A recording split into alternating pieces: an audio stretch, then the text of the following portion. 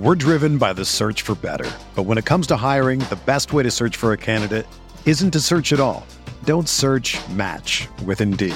Indeed is your matching and hiring platform with over 350 million global monthly visitors, according to Indeed data, and a matching engine that helps you find quality candidates fast. Ditch the busy work. Use Indeed for scheduling, screening, and messaging so you can connect with candidates faster. Leveraging over 140 million qualifications and preferences every day, Indeed's matching engine is constantly learning from your preferences, so the more you use Indeed, the better it gets. Join more than 3.5 million businesses worldwide that use Indeed to hire great talent fast. And listeners of this show will get a $75 sponsored job credit to get your jobs more visibility at Indeed.com/Blue Wire. Just go to Indeed.com/Blue Wire right now and support our show by saying that you heard about Indeed on this podcast. That's Indeed.com/Blue Wire. Terms and conditions apply. Need to hire? You need Indeed. You asked us 21 questions. Most of them are about the Chiefs. What's up, everybody? This is Kent Swanson with my fellow pals, Maddie Lane, Craig Stout, BJ Kissel. We are answering your questions from the KCSN Discord channel. This is our usually subscriber-only podcast, but we decided to release this one today for a lot of different reasons. Yeah, we'll get into your questions. I think, with the short week, we just figured we'd get some of this sweet content out, and he helped me do it. My daily pals, first find him on Twitter at Chief in Carolina, Matthew Lane. Hello, my friend. Were you going for some Southern twang on that one, or did that just come out like that? It's late. I don't know. You just gonna have to I think we gotta retire that Passover. I don't think we can do that one again. I think there's some people around here that'll get mad about that. So we're just gonna move on to Craig. Buddy, how you doing? I know you've had a long week, so how are you? Yeah, I woke up this morning without much of a voice, so anybody who's got to complain about that, sorry. But I did notice as Kent was leading us into this show, you guys, we kind of dressed up as the primary colors of KCSN, each individually here. This is pretty. I think we did that on purpose, and in order to satisfy our fearless leader here, BJ, who also has joined us. BJ, how we doing, bud? I'm doing great. It's been a great 48 hours or so for KCSN and Chiefs Kingdom, and everybody, it just seems like. It's been a lot of good stuff going on. Yeah, happy holidays, right? Okay, well, let's just jump into these questions, and it is great. Grayson Jaspers asks, what is Blue Wire? Which is one of the reasons the last 48 hours has been really good for us, BJ. Why don't you tell everybody what's going on with Blue Wire and answer Grayson's question? Yeah, no, thank you, Grayson. It's a great question. We were all tweeting about it today.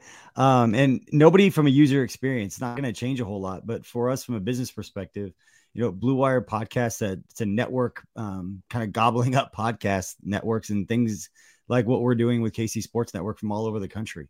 It's no different than what we saw with a lot of blog companies, 15 years ago, going around and buying up a bunch of blogs. And now that, less people are reading and more people are going to new mediums, and podcasting is the number one medium out there right now as far as consuming content.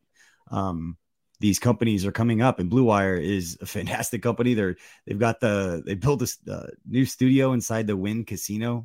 Chris Carter has got a show. Max Crosby has got a show with them. They've got a lot of big name people that on a national perspective that fans would know, and they wanted, Kansas City feel. They wanted Kansas City podcast, and they saw what we were doing, and they wanted to license our audio and give us, some new resources and a new reach and new people to kind of, talk to and reach as their network grows. And it's a phenomenal opportunity for us both to grow together in this new space. And it opens up new revenue streams and new cool things for us that weren't necessarily there before. So it's a win-win for everybody.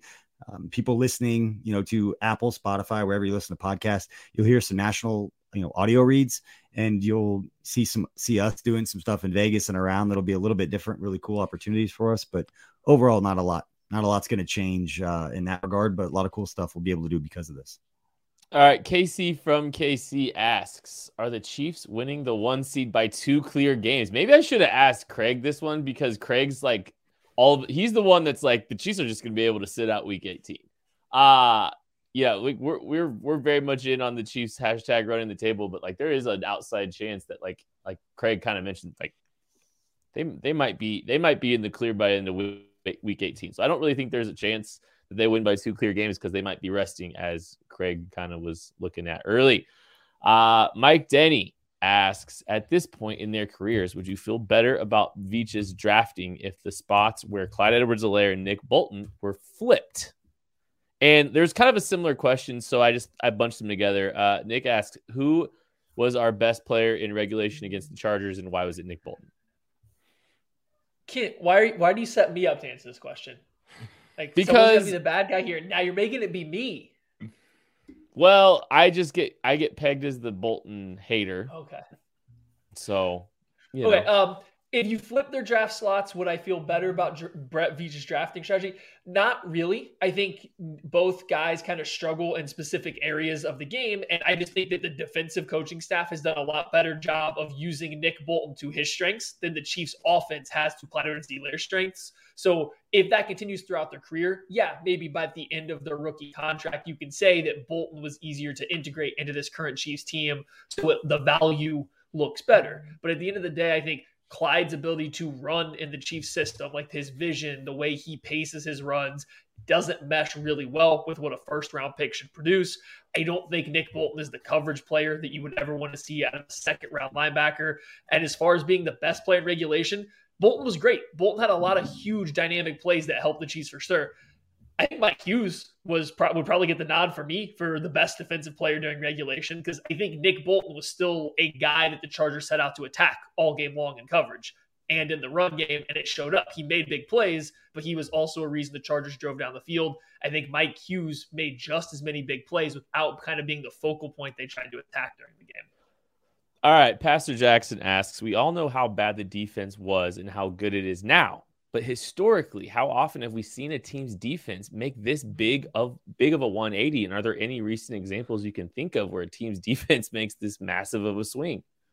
I mean, not recently. Like, you have to go back a little ways. I think the one that everybody jumps to is the 2006 Colts defense, adding Bob Sanders late in the year, and then all of a sudden that run defense, as unfortunately us Chiefs fans are all too aware of, all just got elite in the playoffs. So it takes a specific type of culture and coaching staff to be able to fix that. It's not just health. It's not just, moving this guy in for this guy. I mean, that stuff does help, but it has been a specific targeted thing by this coaching staff, by these leaders on the side of the ball, and making sure that everybody's on the same page, everybody's communicating well, and everybody's raising their game. You're seeing guys that are playing a lot more free in the system, not thinking as much. That is a testament to what they're doing inside the building between Sundays, basically. So it's hard to do that during the season. Mike DeVito talks about it all the time. It is ridiculously hard to improve the defense as the season goes along. In fact, it typically goes the other way, just as offenses get better, figure stuff out, unleash some more of their plays. So no, you don't see a turnaround like this. You just don't. So it's awesome to see it for the Chiefs this season. All right, we got Nilly Skill asking, who would be your next pick for the Chiefs Ring of Honor, BJ? Oh, wow. Man, I know that they've gone through a lot of the guys from the 2000, like the Trent Green era, without having Trent Green yet be that guy. So my vote would be for Trent Green as somebody that is going to get in there at some point that hasn't quite got in there yet. Tony's gone on. Priest Holmes has got in there. Brian Waters in there. Obviously Will Shields and those guys. And Trent Green still lives in the area. I think most Chiefs fans would assume that he's already in. So you need to get through. I know they tried over the years, try to get through some of those guys from the 80s and not forget about those guys and not just kind of go all in with the offense from that era. But Trent Green deserves it, and it's only a matter of time. So I can see it being sometime this year, the next couple of years. I was stunned when you said that he wasn't. So I was one of those guys. I had no clue. I just assumed like that. Just that one made too much sense to me. Grayson Jaspers asks, do you think teams may steer away a bit more from going for it on fourth down after the Chargers game? I don't really know if the Chargers game has anything to do with teams' belief in whether or not they're going to go forward on fourth down. Like I think every team kind of looks at it from their perspective, from their in their vacuum, if you will. Like, teams have identities. You saw the Ravens today trying to be aggressive, trying to go for 2 late in the game. Like that's part of their identity. And that's always been, that's our identity, whether or not Lamar's playing or not. Now, maybe they do things a little bit different, but I'm not sure. I think Brendan Staley kind of came back and said like that he doesn't regret it. He's going to continue to pull the trigger and go forward on fourth down the same way that he always has. He's going to stick to his identity. So I think each individual team kind of has their own, identity and approach, and they're just kind of staying within their own lane and operating the way that they believe. I don't think what happened, even though the results weren't good, I don't think that's changing anybody's opinion on whether or not they're going to be going for it moving forward. By the way, Chiefs have faced the most fourth down attempts in the league on defense this year. Teams want to keep Patrick Mahomes on the sidelines.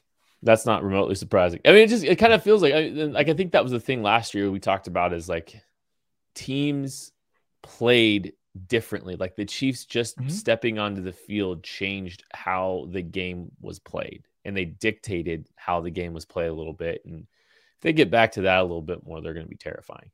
Azuri Gunner asks, now a little more than 3/4 of the way through the season, how would you regrade the Chiefs draft class this year, Maddie? It has to be considered pretty good. I mean, you're looking at the offensive rookie of the year running with Creed Humphrey coming out of the second round. Nick Bolton is clearly had some really good games, and he's gotten lost in the shuffle a little bit behind Anthony Hitchens and Willie Gay when they're both healthy, but he's been good on the field as well. You get the steal of the draft with Trey Smith. This draft class is producing, and it's been producing since week 1. So at this point in time, to say this thing has been anything short of an A+, I just feel like would be objectively incorrect. Yeah, you gotta give it a high grade. Like they needed this kind of draft class too, sneakily. Like I think we've kind of realized that over the course of the season, they really needed something like this. I think your one complaint could be about Orlando Brown. Like he hasn't been first round pick kind of worthy of an offensive tackle, but the Chiefs got that second round pick back. And like the value seems about what you would expect. Like when you look at the overall value of what they traded for Orlando Brown, that seems to even out. So if you just don't consider that as him being a first round pick or like trading a first round pick for him, I do think that, it ends up being pretty well. That's the only place. And then you could even attempt to poke a hole. All right, Steve Gray asks, why do the Chargers and Broncos have slightly below average defenses according to DVOA? They have loads of talent, highly respected coaches, and the league seems to be copying their scheme, and yet it doesn't seem to be producing real results. I know at least from the Broncos' perspective, they're struggling a little bit with some injuries they did at the beginning of the year. They were really testing their cornerback depth, and there for a little while you were looking at it and going, when those guys get back, they're going to have to figure out a way to keep people or cut people or whatever. They also struggle with a pass rush, especially since they've moved on from Von Miller. That's been a problem for them. And then on the offensive side of the ball, they're not getting any favors done to them by that offense.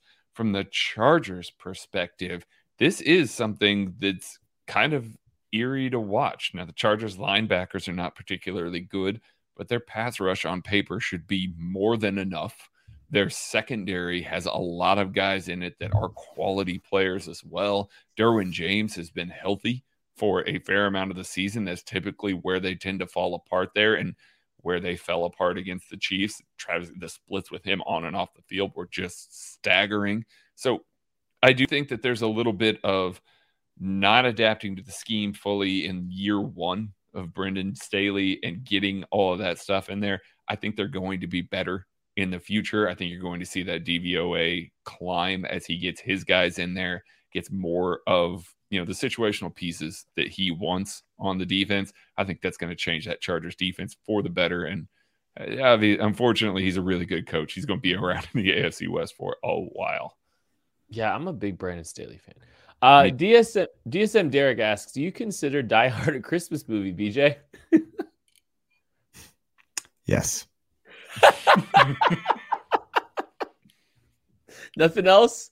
The correct no answer. Logic? Just waiting for a Chiefs question at some point. You got Chiefs questions. Like every single one of these has been Chiefs questions, haven't they? Oh, you got the Blue Wire. I was making a joke.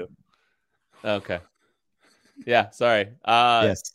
Okay. Everybody's dug into those answers, so it doesn't matter what I say. Everybody's opinion is set on whatever that is. I considered it a Christmas movie. I'm actually going to be watching it later tonight.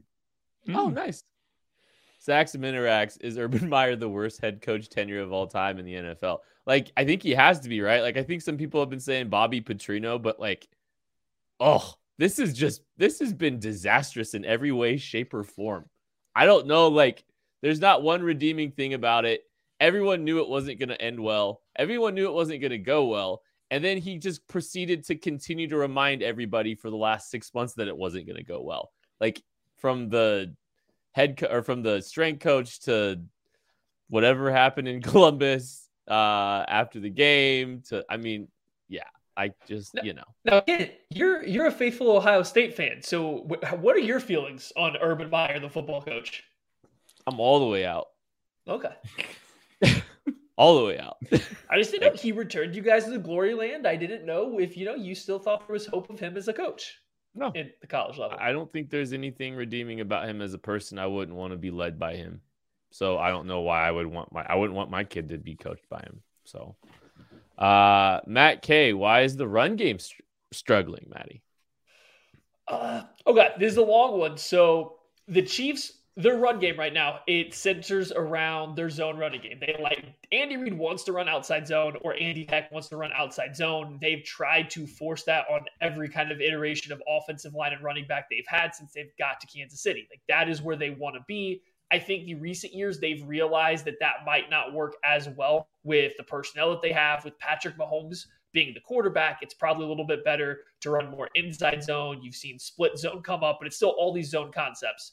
We all thought this year that they were going to kind of transition to this gap or man heavier have at points in time, but they're kind of using those as off-speed pitches. So it just seems like their run game is still very predictable. They can only really run out of certain formations because they want to keep Travis Kelce on the field. They want to keep him as a detached tight end. So whether he's split out wide or off the line of scrimmage, there's only so many runs you can get to out of that formation.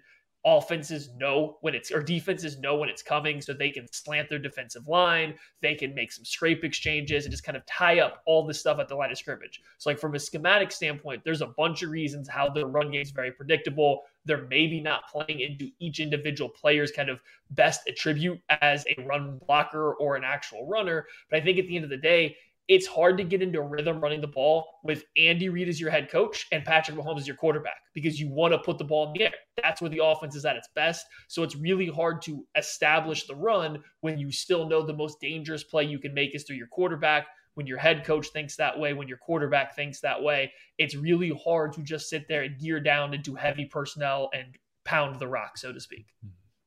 All right, Grayson asks, who won the Bashaud Breeland-Mike Hughes swap, Craig?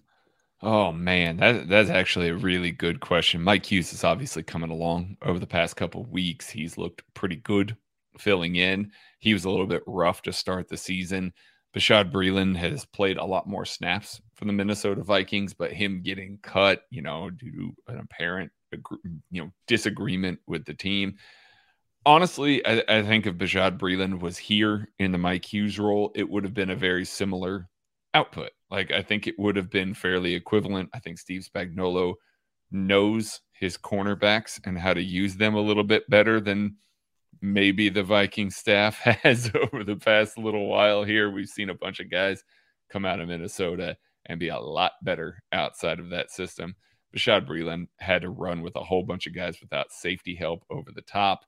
And Steve Spagnuolo knew that wasn't the case, didn't put him in his best chance to succeed. So I think, honestly, it ends up being Hughes, but I think it's more about the scheme, because I think Bashaud Breeland would have been equivalent to maybe even better than Hughes, throughout the course of the year. All right, Azuri Gunner asks, what is the best Chiefs-themed Christmas gift you've ever given or received?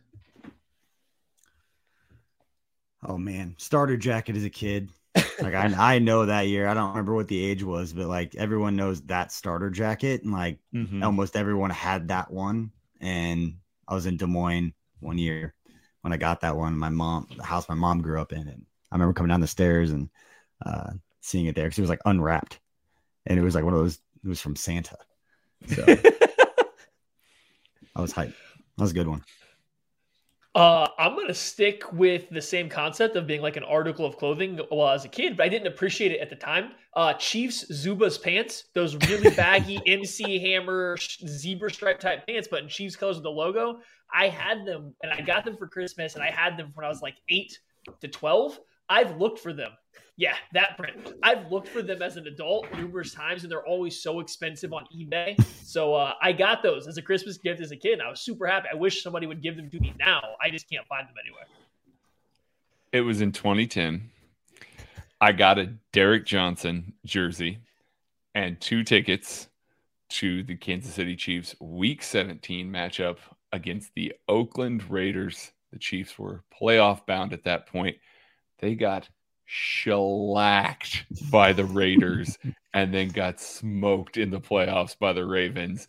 Not a great game to go to, but I got a DJ jersey out of it, and yeah, now I get to, now your best friend. I get to work with them. Yeah. Whenever I've used the analogy of we're just happy to be here, I talk about the Chiefs in the playoff game in 2010. It's like we weren't winning that game. Like, we're just happy to be here. We kept it close in the first half. Yeah. And that was it.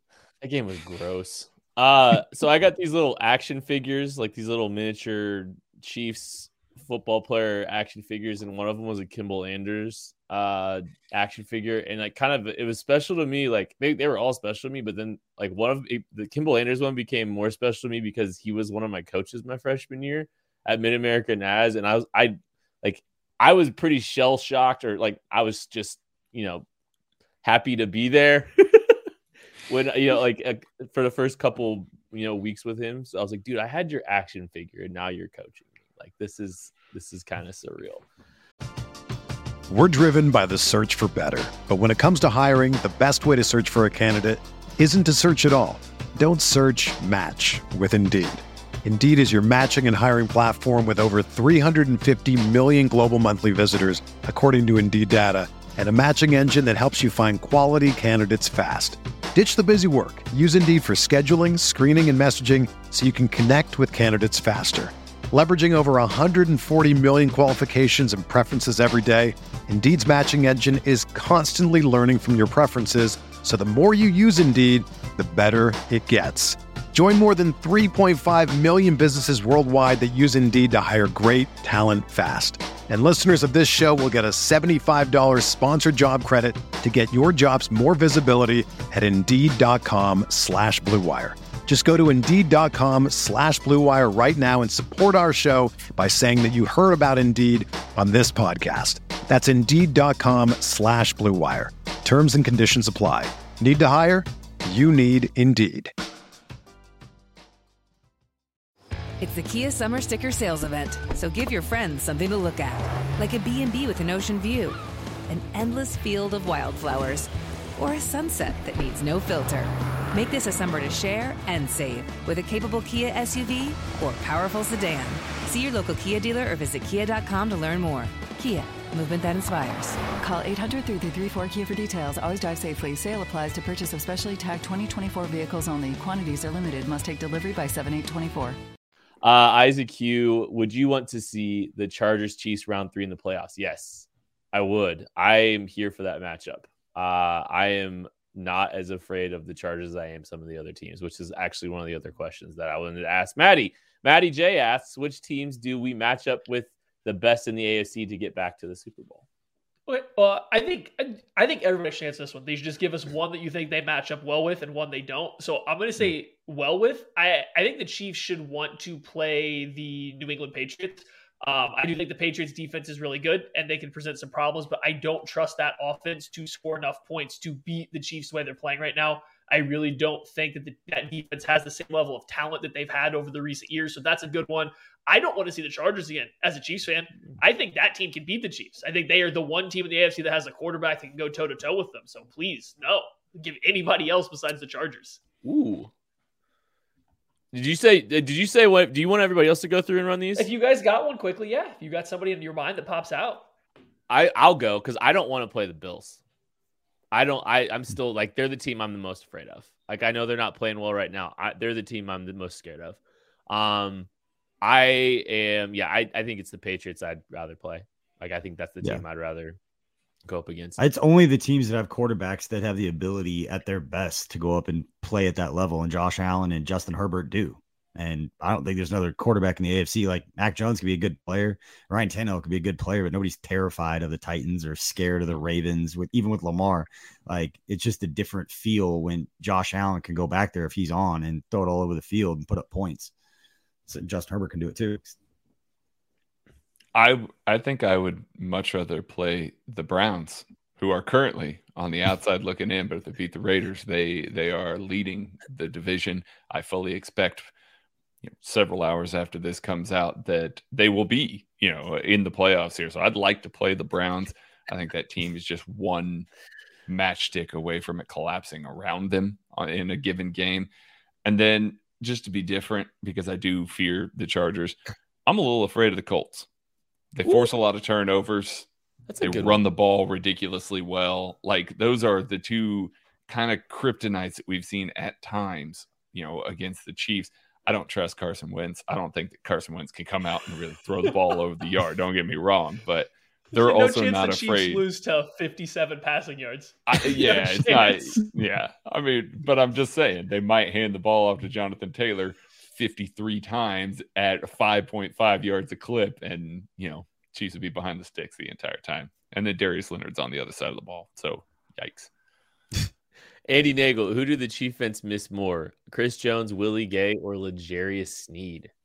All right, no offense to L'Jarius, but I'm throwing him aside on this. He would have made an impact in certain plays. Don't get me wrong. He would have. I think it comes down to Jones or Gay. I think Willie Gay sneakily is the most important, not just because of what he can do with his athleticism, but the way that he can take away throwing lanes. We've seen him jump a bunch of those, and Justin Herbert missing some weapons, relying on quick passing game with a bad offensive line. They needed somebody to be able to fill those throwing lanes. They attack the Chiefs linebackers in that way. Willie Gay erases some of those. But that being said, Chris Jones makes a big difference stopping the run.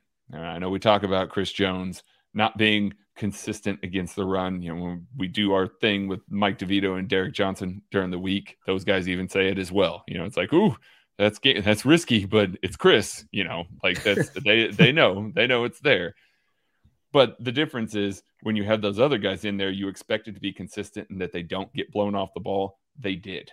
And so Chris Jones being able to make one or two splash plays to get that defense ahead of the sticks makes so much of a difference. It doesn't matter if he's getting washed out the other 15 plays against the run. If he gets them ahead of the sticks twice, that game looks a lot different. Those drives look a lot different. It's the argument for why you're okay with Chris Jones maybe being out of his gap on occasion.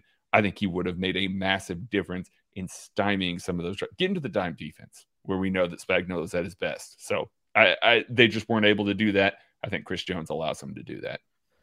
JTF asks, does having the bye make the team more complacent? Do you think they maintain their laser focus? Oh, that's right. I thought you were going to say my name. I don't think it depends on how they utilize the time. I mean, I know it's like a wet blanket way of answering it, but anytime it comes down to if it's an organizational best use of time type of situation, then I'm going to trust that Andy Reid has that down. There's nobody who's more organized or more prepared for different situations than Andy Reid. Now, could there be paralysis by analysis sometimes? You give him too much time? Like, maybe.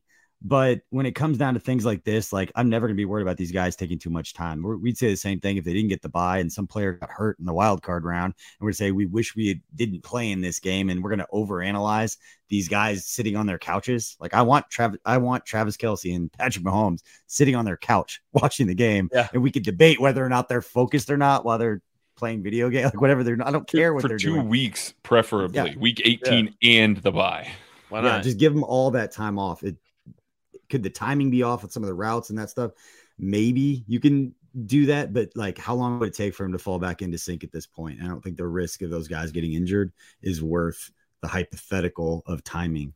And so I'm never going to be worried about their focus with Andy Reid outside of a situation like we saw before the Super Bowl last year. And then you just can't control anything. But outside of stuff like that, these guys are focused. They know what they're supposed to do. And that's why you praise leadership and all that kind of stuff, because these are the situations in which it matters. These guys know how to handle themselves. They know how to use that time. You can't say that about every team, but I'm not worried about it with these guys. I thought you were going to go into a Fairway Independent Mortgage read for a second there. I was kind of curious, BJ, just because, like, you know, I mean, you've actually been in the locker room for, you know, you've been in that building for games where they're building up to a, you know, they've got to buy building up to the playoffs. You know, their days are so organized, and they're always working on stuff. So any of the thinking they're just sitting around like having these big discussions and messing around, like they're going from meeting to meeting, and they are so locked in on their preparation and making sure they're prepared for their next meeting with their coach. So if they get called on, they have the answer to that question. Those are the dynamics inside the room. It's not we're a bunch of professionals just trying, like, these guys are trying to make sure they show their teammates and their coaches they're prepared, and they have it set up to where they have to be prepared to go into that next meeting to answer their questions. And Patrick Mahomes is doing everything like he saw Alex Smith do a day early. He's going through practice scripts the day before. So when he gets out there the next day, he knows every rep and everything that they're doing because he worked on it the day before. So everything is smooth when your quarterback knows what he's doing. And so when that kind of stuff, yeah, I don't know all the guys, and I don't, you know, it was a couple years ago now, but when it comes to the way that they prepare, the way that they treat their craft, I mean, these guys are professional. These guys would be playing football if they didn't get paid to play football. A lot of them that are in that room, that's why they're on that team. Andy Reid, Tyrann Mathieu, those guys, they'd be doing this regardless. Anti-law lawyer asks, on defense, is it better to lose a top-tier player from each unit or just get completely decimated on one? Which I think probably is because of Willie Gay, L'Jarius Sneed, and Chris Jones. I think it's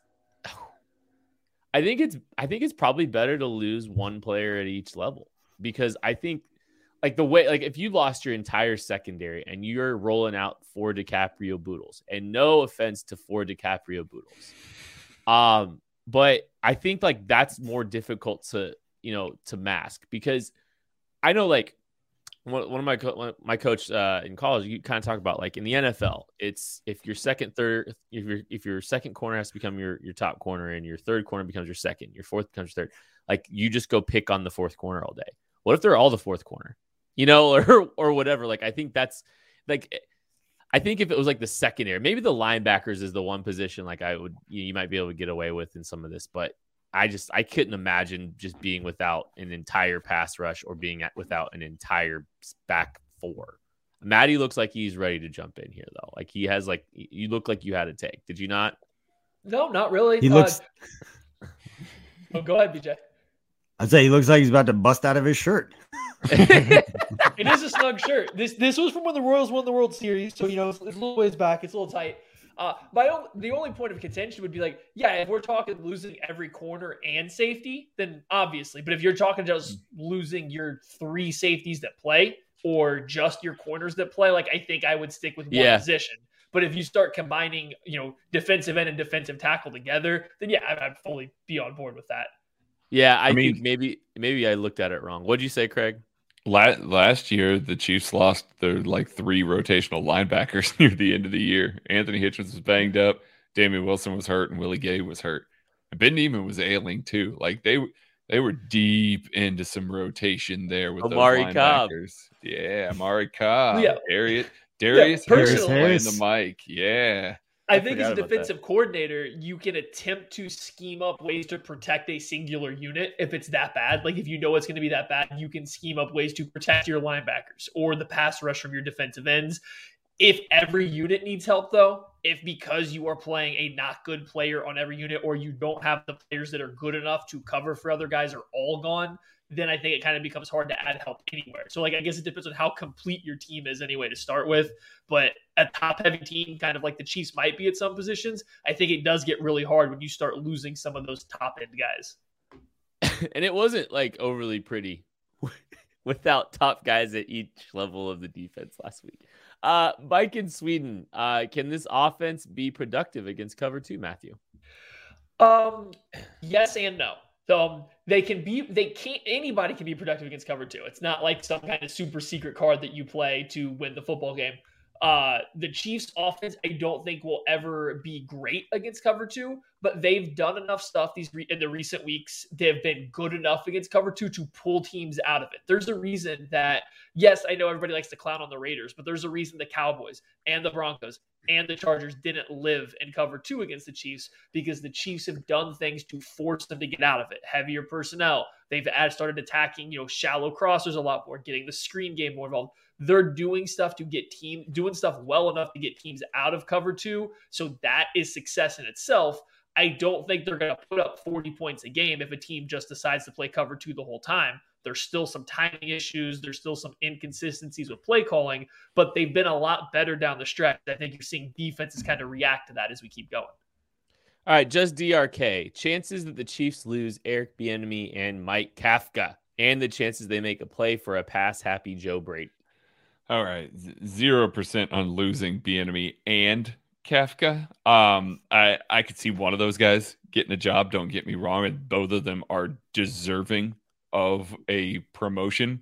But I think the Chiefs have been angling for a little while now here to try and get Eric Bieniemy a head coaching job around the league, and the Jaguars would be wise to maybe go the opposite of Urban Meyer with a guy like Eric Bieniemy here.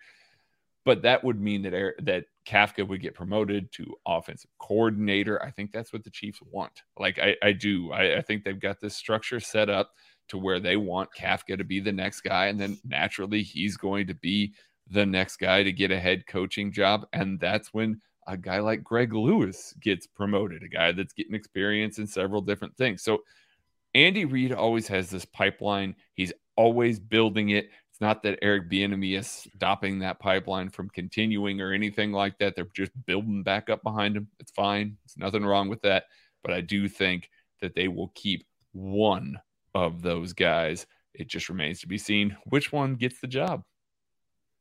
All right, Wes asks, this has been a very good weekend. Are you drinking or doing anything to celebrate, BJ? And I think that could be Chiefs related or KCSN related for you. So that's why I wanted to ask you.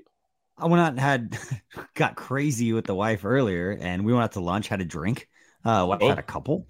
Yeah, crazy. So we were watching the second half of the Titans game, Titans-Steelers game. But yeah, I think it'll probably be more celebrating in about 6 weeks when we're in Las Vegas.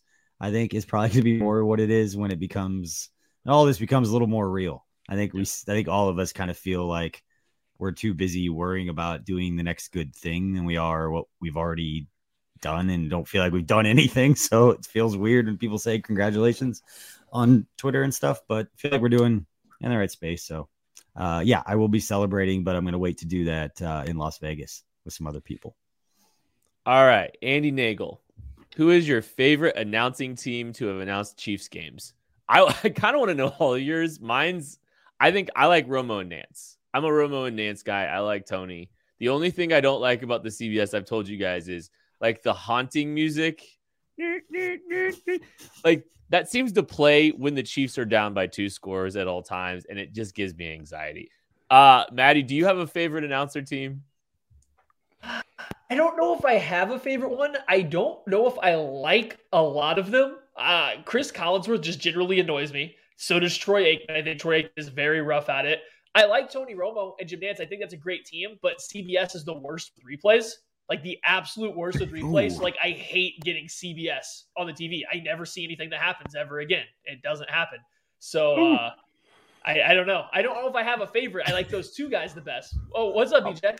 I want BJ to get in on this. BJ's the producer for the Chiefs preseason broadcast crew is the lead replay op for the Tony Romo Jim Nance crew. So I give you his phone number and we can talk about these. Yeah, we can talk about this because every time I get a Chiefs game out here, man, if it's CBS, like I have to just go back and I have to wait to catch the replay once Game Pass finally starts to work. Whereas I get Fox, they show me like 13 views of just a 2-yard run.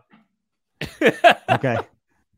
You get Fox, you get Jordan Love's parent, like girlfriend and mom. Yeah, like, you do bleachers too. You won't see that from CBS. That's fair. That was BJ, who's your favorite broadcast group? I like Tony, and I like learned some of the background that he's not trying to be a professional broadcaster necessarily. He's just trying to explain the game. So I like it when he kind of goes off the cuff. It may drive, people on that crew crazy, just talking like into commercial breaks and some of those things that like professional broadcasters kind of not do. And he's gotten a lot better at that kind of stuff. But I love listening to Tony, and I know he gets a lot of crap on social media. And maybe I'm completely biased here, but Charles Davis is one of the 3 nicest people I have ever met in sports media. And he gets a lot of crap on social media. I've seen it lately. Yeah. So I don't know what it's from. I don't know what it's from, or if he's just rambling. I don't know, but I love Charles, and he's one of my favorite people. So putting that out there too. Me, it's Peyton and Eli.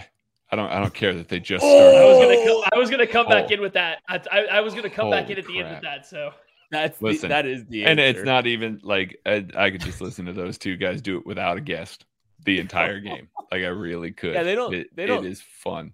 They don't need to add all these people. I just want to hear. Yeah, I want to hear them nerd out, because basically the best parts of it are when they're just nerding out, and I don't really care what Kid Rock has to say. No, the best part of it is when a quarterback makes a mistake and Peyton surrender cobras.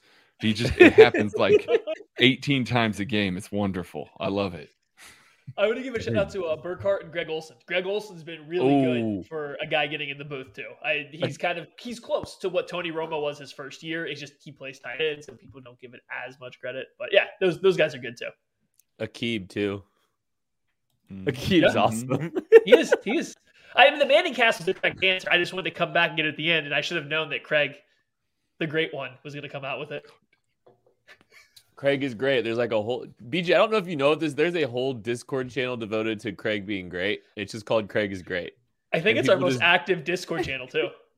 I can't wait now that I get to dive more into this with this Blue Wire deal. That's really what this is about. Is now I can spend more time on the Discord, and I can spend more time doing a lot of these things that we've been talking about for months. And now it's set up that way. And I will fucking lead the Craig is Great Discord channel. We will have graphics made. We will have graphics made. Videos made. His face is about as red as his shirt right now. I have it muted. I don't look at it. We should start a new channel every day. We should start a new channel every day. Yeah, just start a new one. Just keep stacking them on top of each other. All right, Grayson asks, what does Darrell Williams' contract look like next year, and will it be with the Chiefs, Maddie? You're asking the wrong guy about contract stuff. I don't understand the numbers of where they come from in contracts. I can just tell you, who I think is better than somebody and what they make. So looking at running back contracts, I would think it would be hard for Darrell Williams to get, much more than $3.5 million per year. That's putting him where with what Philip Lindsay just signed, a little bit more than Jamal Williams with the Lions. And I feel like that's probably about where he should be in terms of what team's going to pay him. The problem is that makes him the highest paid running back with the Chiefs. And I don't know if they are going to do that to Clyde Edwards-Helaire given that kind of rotation.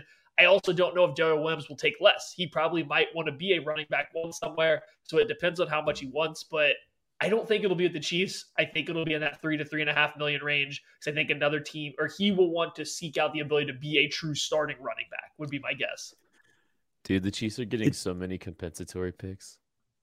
It's a roster composition thing too, because I don't know if the ego part of it. I don't think they would mind Clyde not necessarily being the highest paid because he's on a rookie deal. I don't think those dynamics play quite that way because he looks up to Darrell in that locker room in that way. And if there's a player I could ever see, and we've said this before, no players ever take pay cuts, but if you look at Darrell's history of why he makes certain decisions, even going back to where he went to college, why he came to the Chiefs when they were absolutely loaded at running back, and he was projected by many as a mid-round pick, goes undrafted, and then chooses a place that at that time was loaded at running back. So he chose, and he's made decisions based on comfortability and wanting to be in a good spot. So if it was a Spencer Ware, Charcandrick West, do you remember that when they signed the exact same deal? Which I don't know if that's ever happened or been discussed enough. Just from a nerdy contract, 2 players in the same room getting the exact same. I think it was 3 years, $9 million-ish around that. I think it's, if your starting running back gets hurt, he steps up. He's the guy. You're not overpaying him.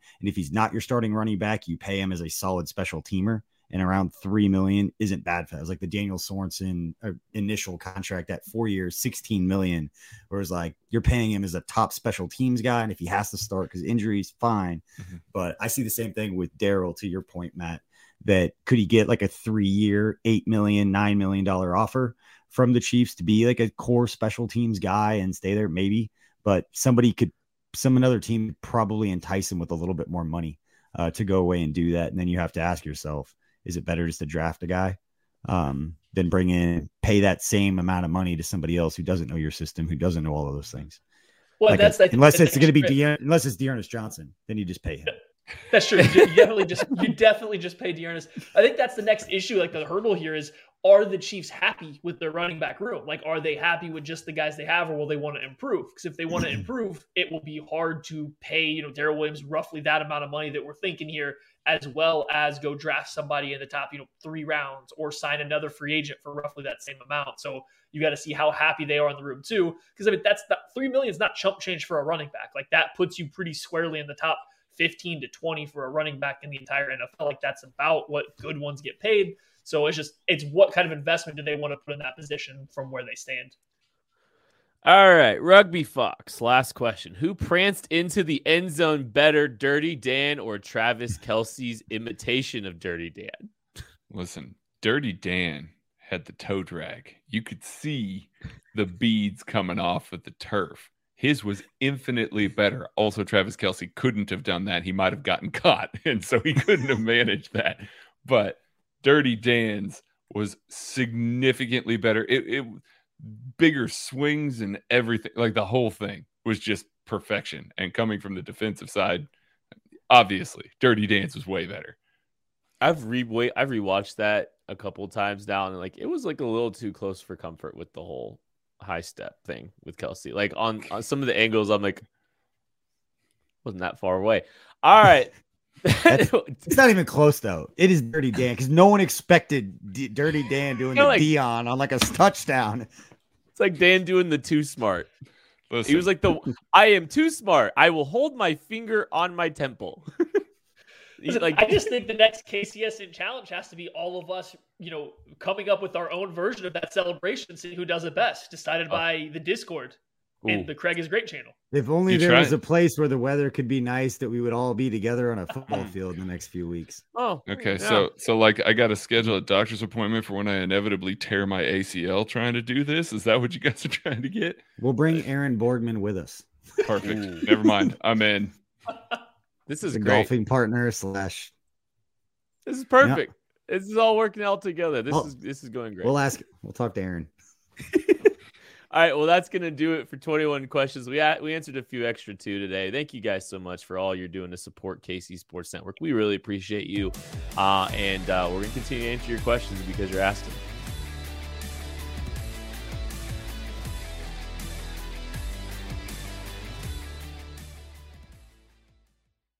Everyone is talking about magnesium. It's all you hear about. But why? What do we know about magnesium?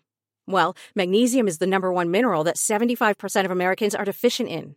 If you are a woman over 35, magnesium will help you rediscover balance, energy, and vitality. Magnesium supports more than 300 enzymatic reactions in your body, including those involved in hormonal balance.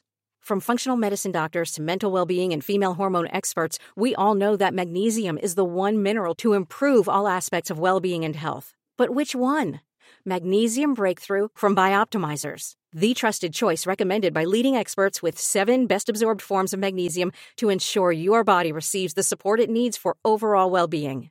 Go to bioptimizers.com/balance today and use code BALANCE10 for 10% off. Support your journey to wellness at bioptimizers.com/balance. Magnesium Breakthrough from Bioptimizers, your foundation to optimal health and vitality.